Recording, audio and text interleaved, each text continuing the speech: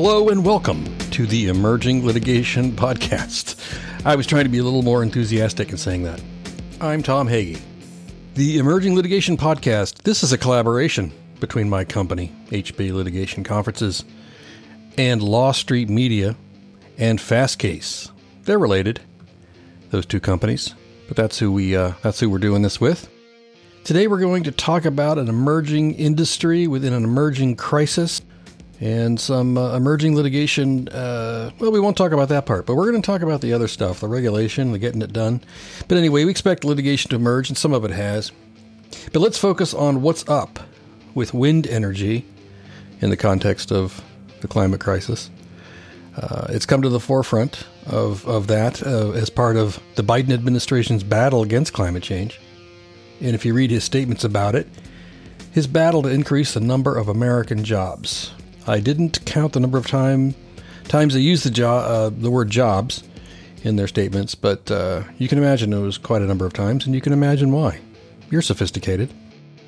He signed an executive order on January 27, which starts off by saying that the United States and the world face a profound climate crisis, and that we have a narrow moment to pursue action at home and abroad in order to avoid the most catastrophic impacts of the crisis. The executive order discusses in great amount of detail many things like a new position called the Special Presidential Envoy for Climate. It's got the new White House Office of Domestic Climate Policy. There's even a task force.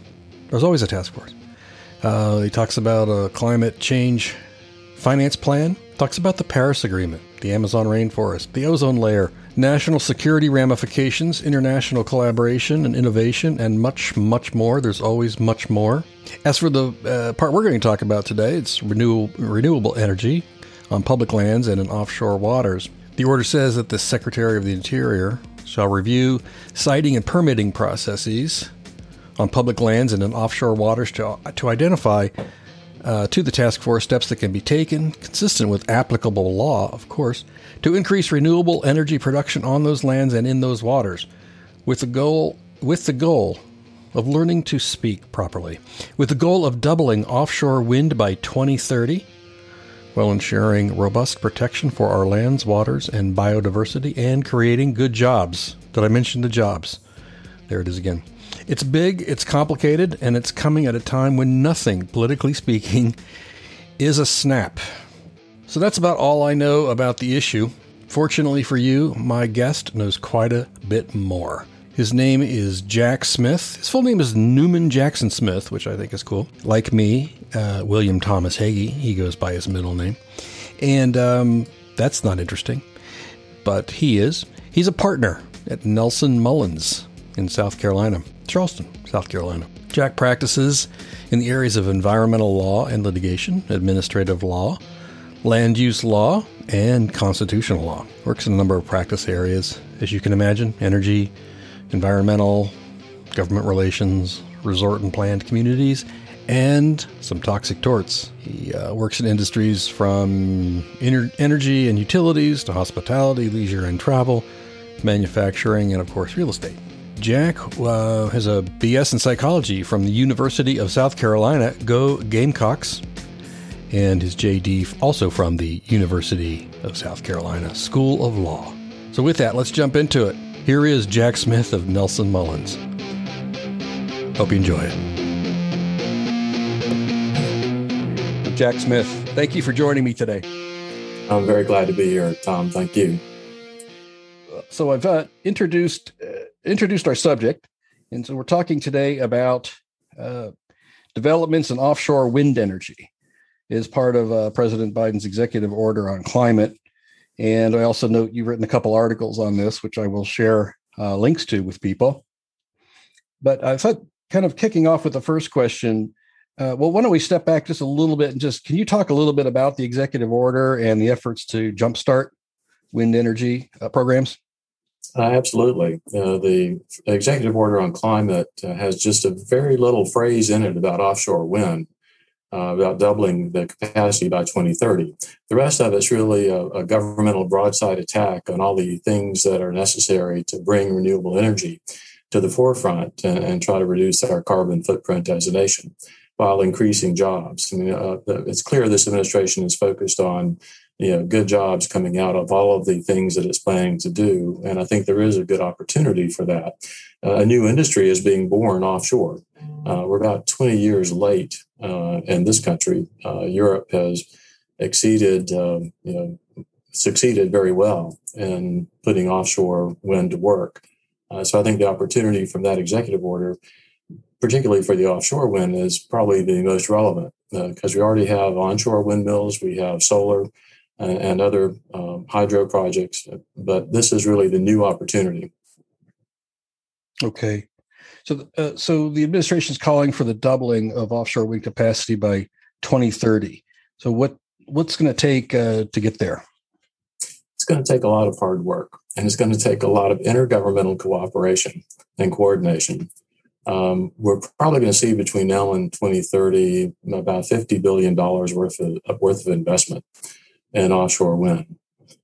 And what we've seen so far, with only about 3 leases actually having been let for the 13 projects that are in the pipeline, that the process is fairly straightforward. Bureau of Ocean Energy Management within the Department of Interior controls the leases for the Outer Continental Shelf.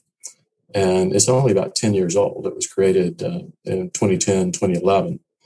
And the leasing program has the benefit of the studies that were done the 10 years prior, where the different areas of the Outer Continental Shelf were mapped for where the wind energy was. They studied where the climate dynamics were for the best wind fields that could be harvested with windmills, and where it was shallow enough in order to have them secured to the ocean bottom, because that's a fairly well-known engineering design. And so if you go too deep, like off California, they're going to look at floating. But right now, the focus is really where the low-hanging fruit is, so to speak, in the north and mid-Atlantic, where the richest wind fields are.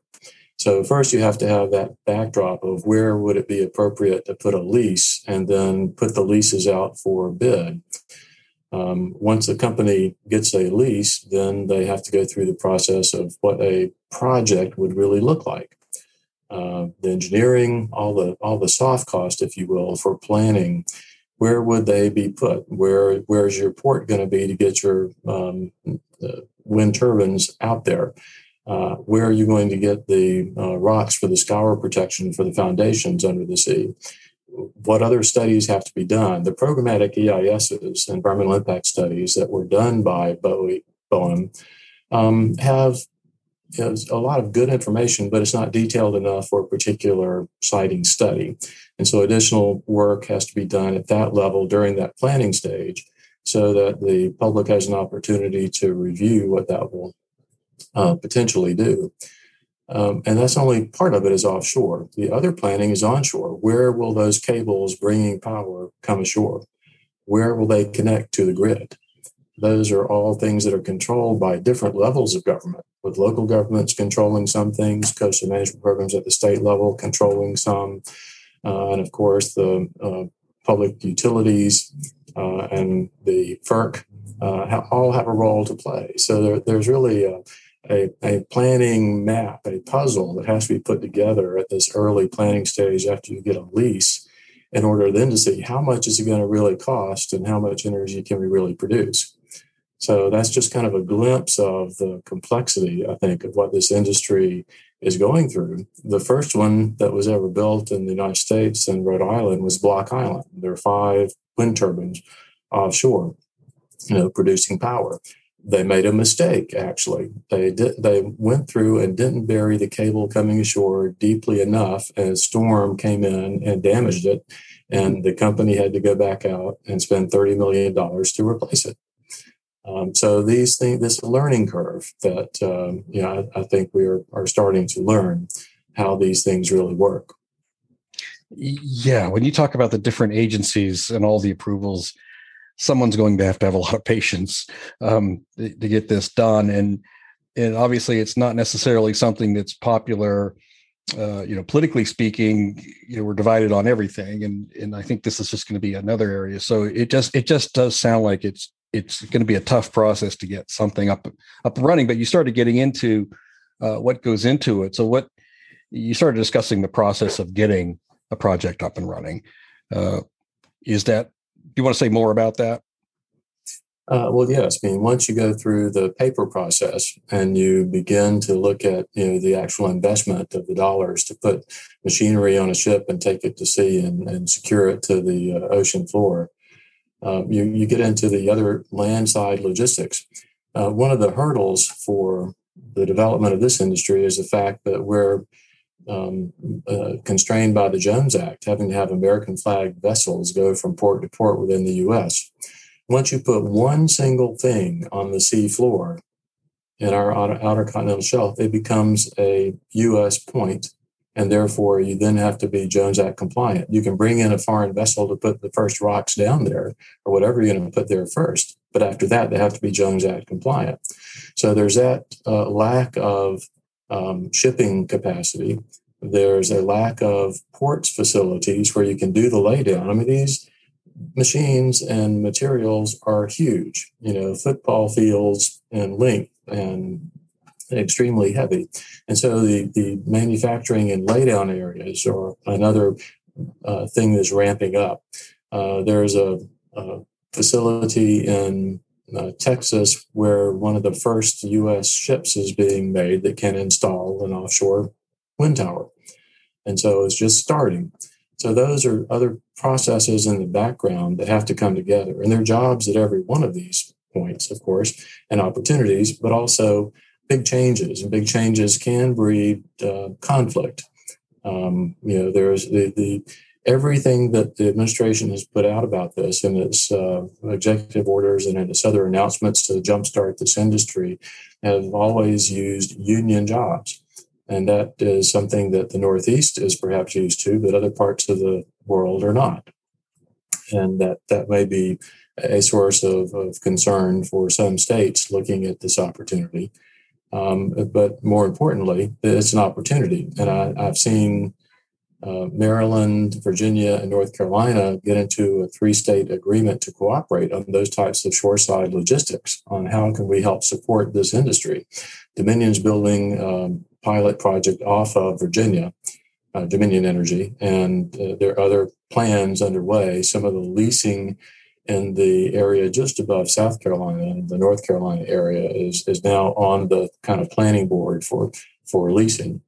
So getting these industries actually up and running, like I said, it's a lot of hard work, but it's something that is worth investing in because it brings energy ashore and creates new opportunities on that side. The grid is another issue. The grid is not really built for renewables. It's built for baseload activities, like a nuclear or a coal plant or a hydro plant, where you have a continuous supply of a certain amount of electricity that you can ramp up or down to some degree. But it provides stability that renewable energy really doesn't unless you have a sufficient capacity for storage, like through a battery facility.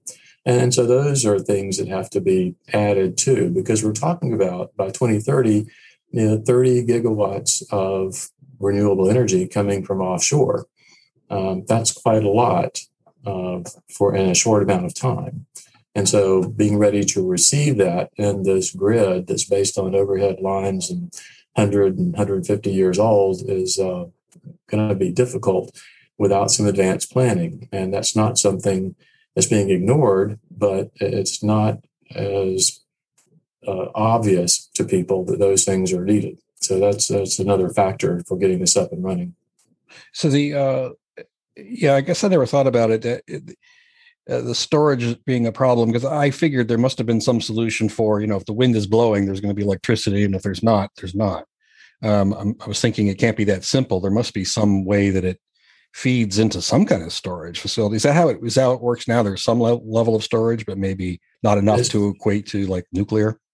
It's growing. The energy that's not used in a baseload situation is just not used, and you kind of lose that. But in a renewable situation, if it goes down, you want to have that backup battery storage. And so it can be stored to the capacity of the storage facilities, but that's what needs to be built. That's what's now beginning to be investigated. The wind turbine test facility in South Carolina has a component of that where they've done some test work on what type of battery storage can be plugged into the windmills more efficiently and connect to the existing grid. So work is ongoing with that, and it's part of what will be the infrastructure. I think another part of the administration is looking at infrastructure, and electrical infrastructure will have to include this for renewable energy to work. Okay. I've long thought that we'd need way better batteries in all things. whenever my iPod or my laptop goes dead, I'm like, what is with us in batteries?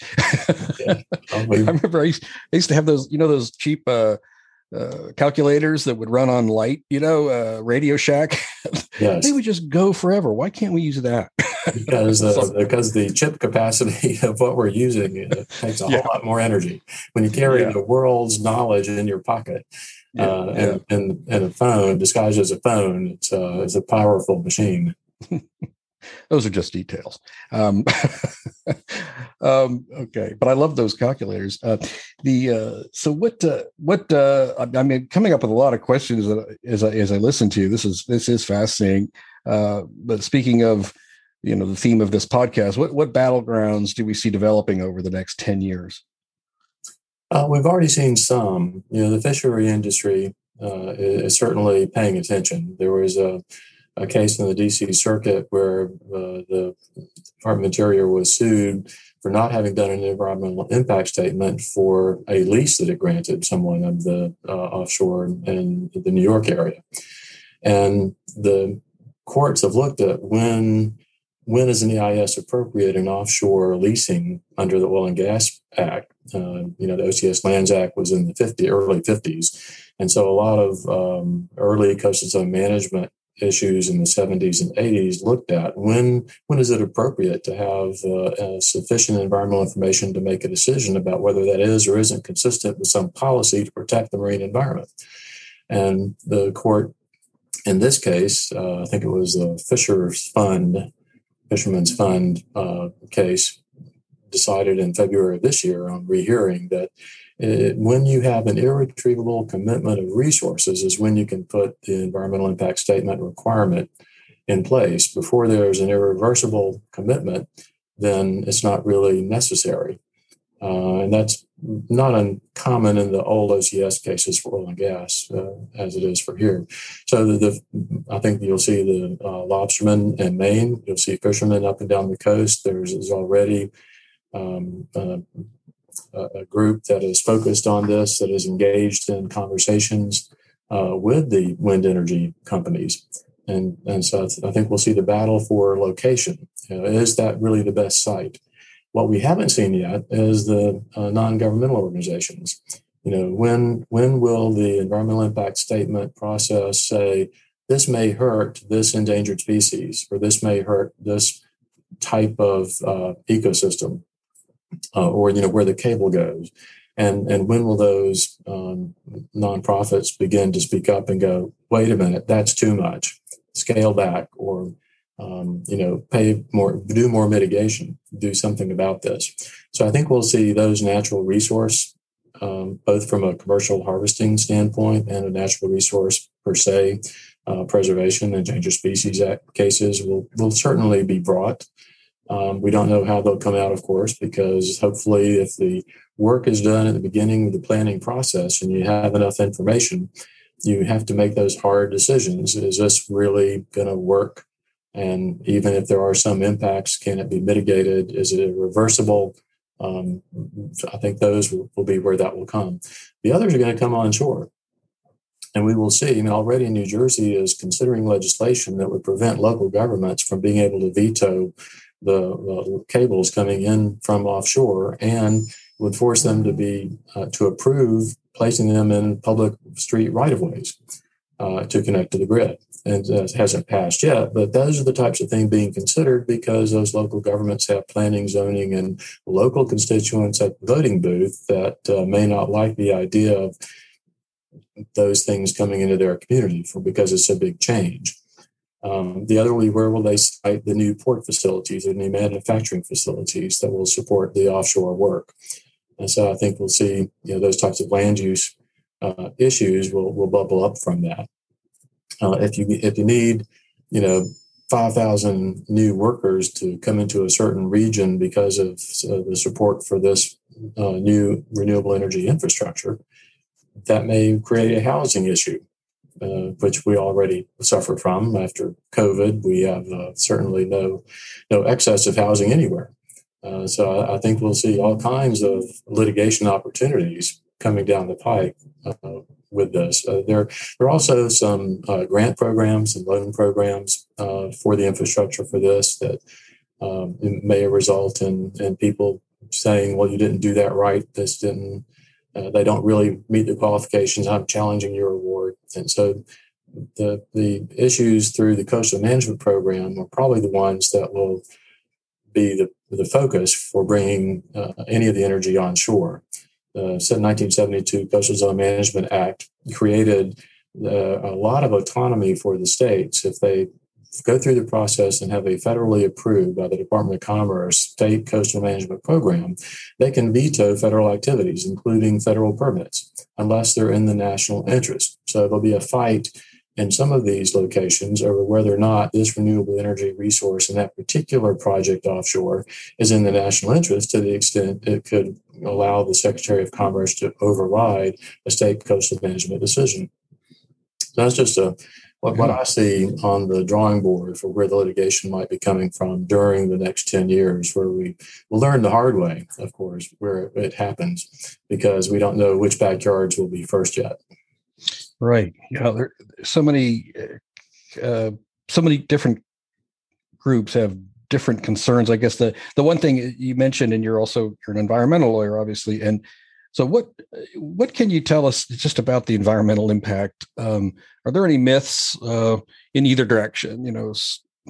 Some might say, oh, it's completely clean and it's completely safe. And the other side might say, well, it's also really bad for the environment. What would you say are the realities of the impact on the environment? Well, everybody who breathes has an impact on the environment. And if you got in your car and went to work or to the store, then you have, there's another one. So nothing is without impact that humans do on the planet. Let's start with that premise. So is it bad enough to really prevent it? If you go back to the basic kind of English common law, the law of the commons, everybody has a right to bring their sheep to the common green and let them eat, but you can't let your sheep eat enough so that nobody else has any grass to eat. And our air and water laws in particular are looking at how do we allocate resources of air and water so that we can all use it, but it's still clean and healthy to use for the public. And so these towers offshore and the cabling are pretty minor impacts if you look at the acreages involved, the actual siting of them, because if you put in, say, a 15 megawatt tower and you've got, blade that's, football field in diameter or more, you're going to have a separation of maybe, 8 times that diameter for the next tower, or you will be interfering with its capacity for taking the kinetic wind energy out. And so they're widely spaced. So it will take up a lot of acreage in terms of where the farm is, but it is, fairly small, discrete for each one. So what's the cumulative impact is where you're going to see where there's some macro impact on a species or on some living component or on some harvesting of that. So it's either going to be that natural resource or that commercial harvesting. Is it placed and sited in such a way that they can continue and it's not so badly damaged that they need to have payment for those damages or not? But the true environmental impact is going to be, I don't think in Europe they have studied it like they will here, but they have to some degree. And we don't really see the adverse impact that one would expect. So I think the myth is that it's going to kill all the birds that fly from pole to pole. And it's going to kill every whale that gets close to it. But those things are probably not true. But we'll have to live through this and see, does it affect a particular fishery? Will it attract fish around these rocks and towers? and therefore, create recreational fishing opportunities? Or do we need to have no float zones around them to protect them because they're a public infrastructure? So there are different dynamics that have to be balanced here. So I think the myth is that they're really awful when in fact they have very minor impacts, but they could be meaningful impacts if they affect somebody's pocketbook. Right. Okay. Well, you mentioned birds. That was the first thing that came to mind. It's like you got these. They look like they're not propellers so much, but I guess they are the turbines. That's going to kill some birds, I would think, but I don't know. I mean, it does. Having a window in my house is broken enough and killed enough birds, but so it's not. You don't think that's like they're not going to suddenly flock into these things and. No, that's part of the siting decisions and part of the impact studies that will be done for the actual siting and construction. They have to analyze what are the migratory routes and how can they avoid it. And there's technology being developed that helps to deflect. They found in some of the windmills on land, and we certainly have some out west in particular, a lot of windmill farms, that even painting a small portion of the blades creates enough pattern for the birds to see it and not fly into it. And so there are also other technologies that can, like using radar, lidar, sense when birds are in the area and emit something to make them avoid it. So there are different things that are being developed on land that certainly will be deployed offshore if that's a concern.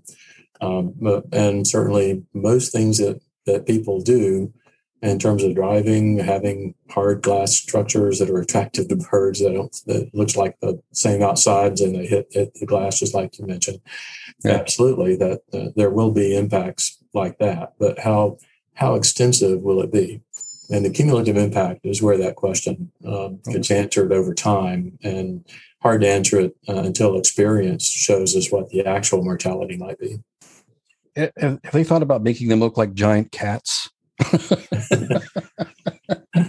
That's my idea for you, Jack. You can take that one. Okay. You're going to be rich. Indeed. All right. Let's see and you did talk about some of this a bit, but what role do states play? You talked about New Jersey passing. Is there more to say about the state's role in these developments? Yes, they have a large role. In addition to the Federal Energy Regulatory Commission, FERC, each state has its own public utility board of some type, which regulates public utilities. And so the onshore grid and those issues, that's one of the regulatory levels that you have to go through in order to, once you bring it ashore, you have to have the right to sell it. And you can't sell it unless you're compliant with both FERC and with your statewide public utility board, whatever it's called. And then, of course, the actual physical things where the state's coastal management program will have policies about offshore and onshore development through the sensitive areas of its coastal zone. If the only logical place to put a cable is going to be through a sanctuary marsh area that's also a protected migratory bird rookery, then they will have a right to say you can't do it, and they will not be able to get a permit. There will be state permits under the Clean Water Act delegated authorities to the state. There may be a particular wetland program that the state has. In addition to the federal program, the Corps of Engineers will require a permit for all these. And so there that level of regulation on the environmental side, in addition to the land use regulations, that the land use plans that the communities have are all authorized by state acts. And so they are all exercising state authority when they regulate that land use. Gotcha. Okay. And what about NGOs? How do you think they'll react to this ramp up of offshore wind development? I think they are of two minds. One, they're excited for the carbon to be going away and getting rid of coal plants in particular. I think they like renewable energy. They want to support that. But they're going to have to take a hard look at what the potential impacts are, particularly to endangered species and to those other fishing stocks or recreational issues that may come up for them. I think that I think we'll see less litigation from the NGOs for offshore than we have for a lot of other types of activities. But it remains to be seen because there's so few. I mean, we're just now entering, I think the third wind farm is just at that point where the public EIS process is going to be starting. And so we don't really have enough experience, and they're very localized at this point. But I know that they're tracking it, and they should be as part of what they're concerned about.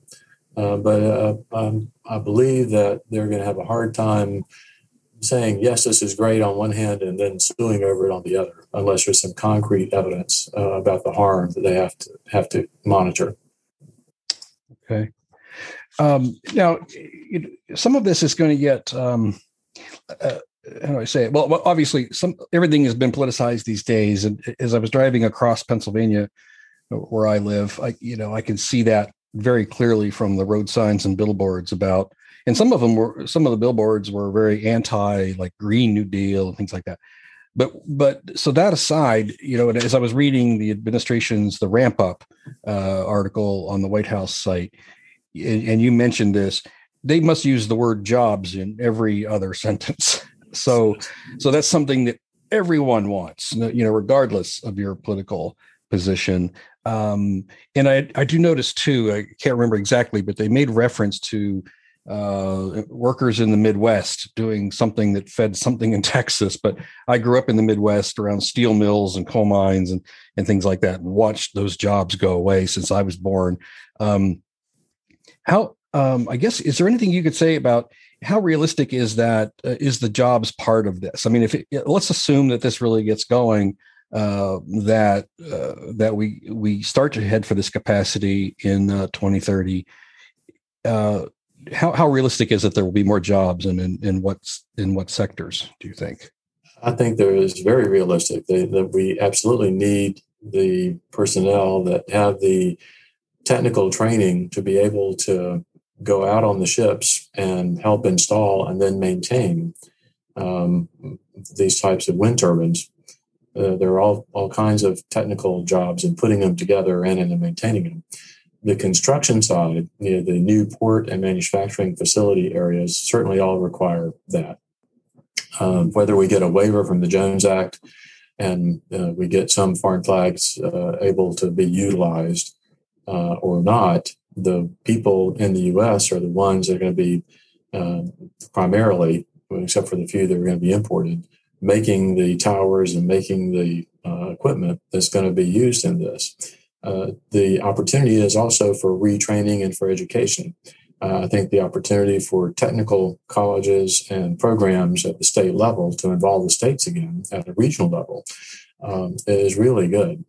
I know in my state, the development of the automotive and the aeronautics industry, with lots of different programs and dedicated schools sprang up for people to be trained in those positions to get on the line, making the BMWs or the Volvos or the Boeing planes.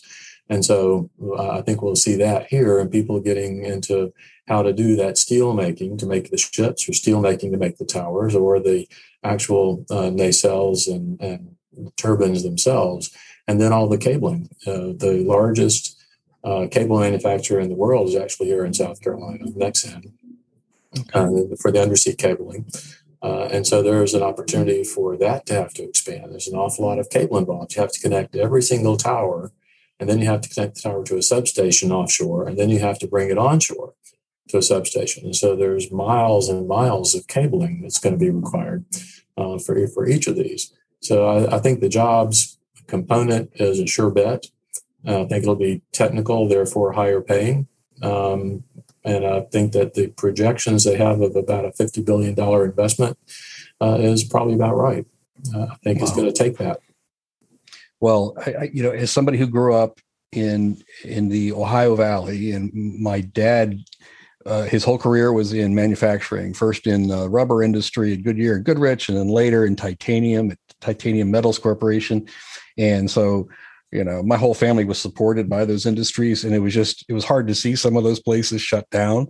Some managed to survive, but what you're saying about, I keep thinking about a lot of these men and women about why couldn't we retrain and educate them and that kind of thing. And so when you said that really struck a chord with me. So I hope for their sake and the next generations that kind of thing comes to fruition, so they can have these kinds of jobs. Good for all of us, yes. Yeah, it would be good for all of us. Well, is there anything else, Jack, you wanted to talk about? I think you covered a lot of ground here. Well, we did. I appreciate the opportunity. I think it's a new and growing industry that has a lot of opportunity and promise. We'll wait and see, how it really comes out. We've never seen a hurricane hit an offshore wind farm yet. We'll see how we survive that. How strong do they really have to be? And so there's lots to consider. And I think we've done a pretty good job of at least putting some of the main pieces out there. But as time goes by, we'll have more and more things to look at. Be on the lookout for more policy statements from the administration, I believe. I think looking at coastal management opportunities for unifying how states address this is in the national interest. I would suspect that will be a defensive measure that the administration may want to take. But I don't know beyond that, what to expect until we see exactly in case-by-case situation when a lease is granted and when the plan goes out for EIS for the specific wind field, wind farm, then you're going to see what happens. Okay. Yeah, I didn't think about hurricanes. That's too much wind is too much of anything is a bad thing. So, well, Jack Smith, thank you very much for talking to me today. I appreciate it. Tom, thank you very much. I enjoyed it. That brings us to the end of this episode. Once again, you've been listening to Jack Smith with Nelson Mullins on renewable energy and specifically on offshore wind power, and much more, because there's always much more.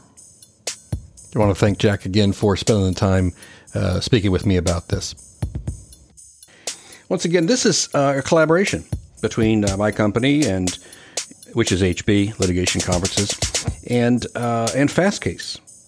So Fastcase Legal Research. For over 20 years, Fastcase has been providing industry-leading tools to solo lawyers, law firms, and bar associations across the country, with the goal of making legal research easier and more intuitive.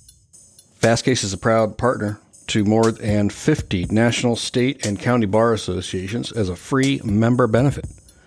Visit fastcase.com or email sales@fastcase.com to learn if your bar association offers free access to Fastcase.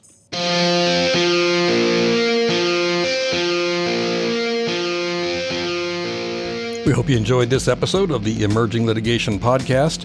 I'm Tom Hagee with HB Litigation Conferences. Don't forget to subscribe and give us a good rating. Thanks, and hope to see you on another one.